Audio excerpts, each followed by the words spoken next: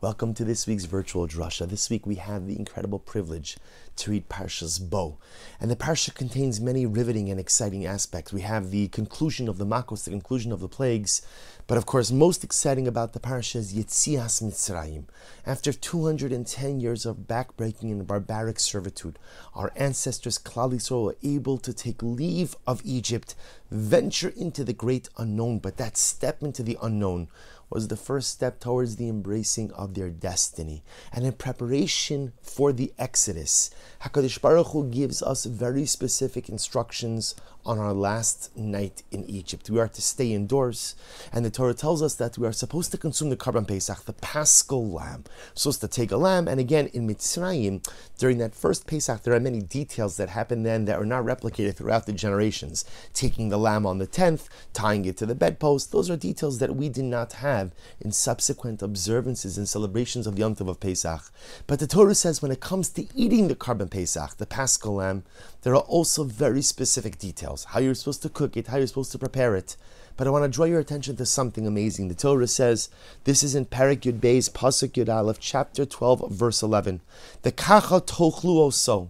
This is how you should eat the Karban Pesach. Masnichem chagorim na'alechem braglechem. Literally, again, your belt on, your shoes on your feet. Makelchem biadechem, your staff in your hand. Va'achaltem b'chibazon, and you must eat it with haste. Pesachu laHashem. It is a Karban Pesach, a Paschal lamb for Hashem. And it's strange that God commands us to eat the Karban Pesach b'chibazon, with haste. Why the emphasis on eating it quickly? And of course, the simple idea is that Kadosh Baruch Hu was telling Klal Yisrael that Exodus and freedom is going to come fast and furious. It's going to come in a rush. We know that's how the story unfolds. There's Makas Bechoros, death of the firstborn.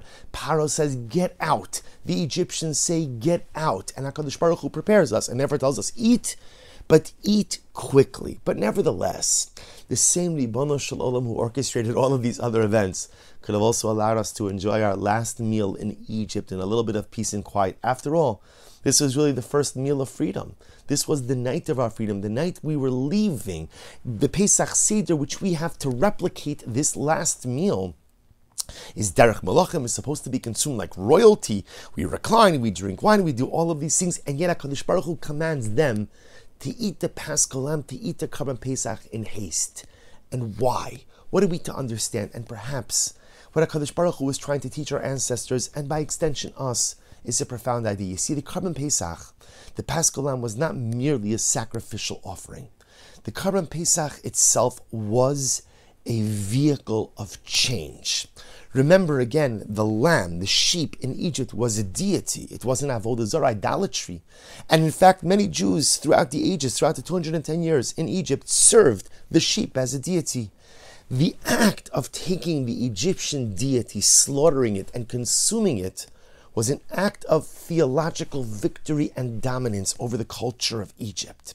The consumption of the Karban Pesach was in and of itself a vehicle of change. It is how we transformed from being a nation of slaves into being a nation of free men. The Paschal and the Karban Pesach was a transformative, cathartic, metamorphic experience. So if you think about it for a moment, why is change so difficult? Why is change, in general, why is change so difficult? So amazingly enough, HaKadosh Baruch Hu embedded the answer to that in these very psukim as well. If you go back up 2 psukim, the Torah says something very interesting. The Torah says, this is in Perek Yud Gimel Pasuk Tes, chapter 12, verse 9. Atochlu mimenu na ubashal mevushal b'mayim. You can't go ahead and eat the Karban Pesach raw. You can't eat it cooked in water. Kiyim tzlish, has to be roasted on a fire. Rosho al kira'av va'al kirbo, and has to have its head, the feet, and its kishkas, and the inside, the intestines. And perhaps HaKadosh Baruch Hu is telling us something so incredibly amazing. Do you know why change is so difficult? Because of Rosho, Kira'av, and Kirbo. Rosho, my head. Sometimes when we know that we need to make change, we overthink it. We just overthink it. I analyze it. Well, if I make this change, I do that. And if this happens, this. And if a train goes this way, this, that. Right? I have a million different calculations that are going on in my head. A million things. Right? And so often what ends up happening, and we speak about this quite often, is the analysis paralysis. I know that I have to do something. I know that I have to make a change. But Rosho, I'm so wrapped up in the thoughts of my head. I'm so wrapped up in the what if and the this how and like this and maybe that. And so I just don't end up doing anything. What else happens? What else happens? Kara of my feet. Change requires change. Now I know you're thinking to yourself, exceptionally profound. Change requires change. Yeah, the hardest part of change is change. I have to move myself from one place to another. I have to do things differently. Sometimes I have to live differently. Sometimes I have to act differently. I can't engage in things I was engaging before. And sometimes my feet are so solidly rooted in place that I can't move from one spot to another. I'm simply stuck in place. Ukirav, kirbo, the kishkas, the insides, the intestines. Sometimes I'm just nervous. I just have a pit in my stomach. I have butterflies in my stomach. I'm just nervous because change is often overwhelming and change is often difficult.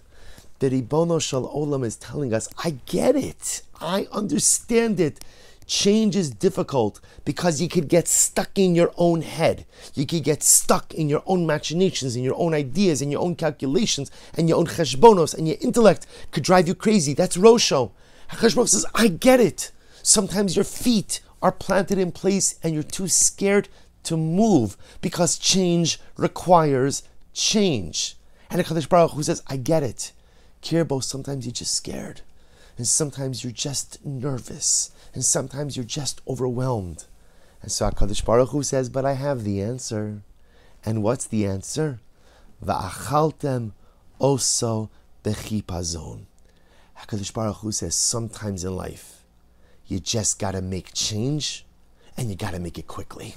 Stop thinking about it. Stop worrying about it. Ignore the butterflies and move your feet. Sometimes bechipazon, sometimes when I know that change has to occur, I just got to jump in. Just have to jump in. And sometimes it's jumping in a little blindly, and sometimes it's jumping a little hastily, and sometimes I don't have everything thought out. But if I know that a change has to occur, the best way to ensure it occurs is bechipazon. With haste. Do it. Don't waste any time. Stop thinking. Stop being rooted in place. Stop getting butterflies in your stomach. Just do it. And perhaps this is the message that HaKadosh Baruch Hu was giving us. The Karban Pesach was the vehicle of cathartic, comprehensive change. That was the Karban Pesach. And again, through the preparation of the Karban Pesach, HaKadosh Baruch Hu tells us all the factors that impact change. My head, my feet, and my kishkas, and my stomach. And HaKadosh Baruch Hu says, I get it. Go, go, go, go, go, go. If you know that something needs to get done, you know that a change needs to be made, don't wait, don't tarry, don't delay, do it now. And dear friends, what an incredible message for us. Because at the end of the day, all of us have changes in our lives that we know we have to make. And to be honest, I've probably known about the changes I need to make for a very long time. Rarely do I wake up one day and have like an epiphany. Oh, this needs to change. I know what needs to change. And the truth is, I've known what needs to change for a very long time.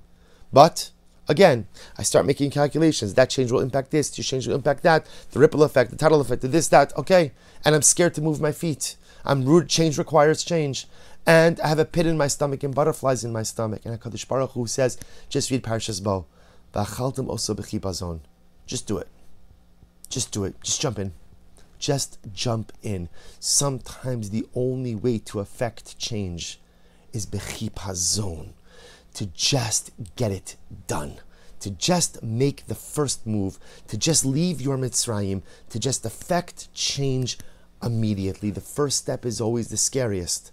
The first step is always the hardest. But once you make it, I open up the pathway to beautiful life change and to beautiful self-actualization. This was the message that HaKadosh Baruch Hu was giving our ancestors that holy night in Egypt. And it's the message and the encouragement that the Ribono Shel Olam whispers into our ears and into our souls each and every day. If there are changes we need to make them bechipazon. Just do it and do it quickly. Wishing everyone a good Erev Shabbos and a beautiful Shabbos Kodesh.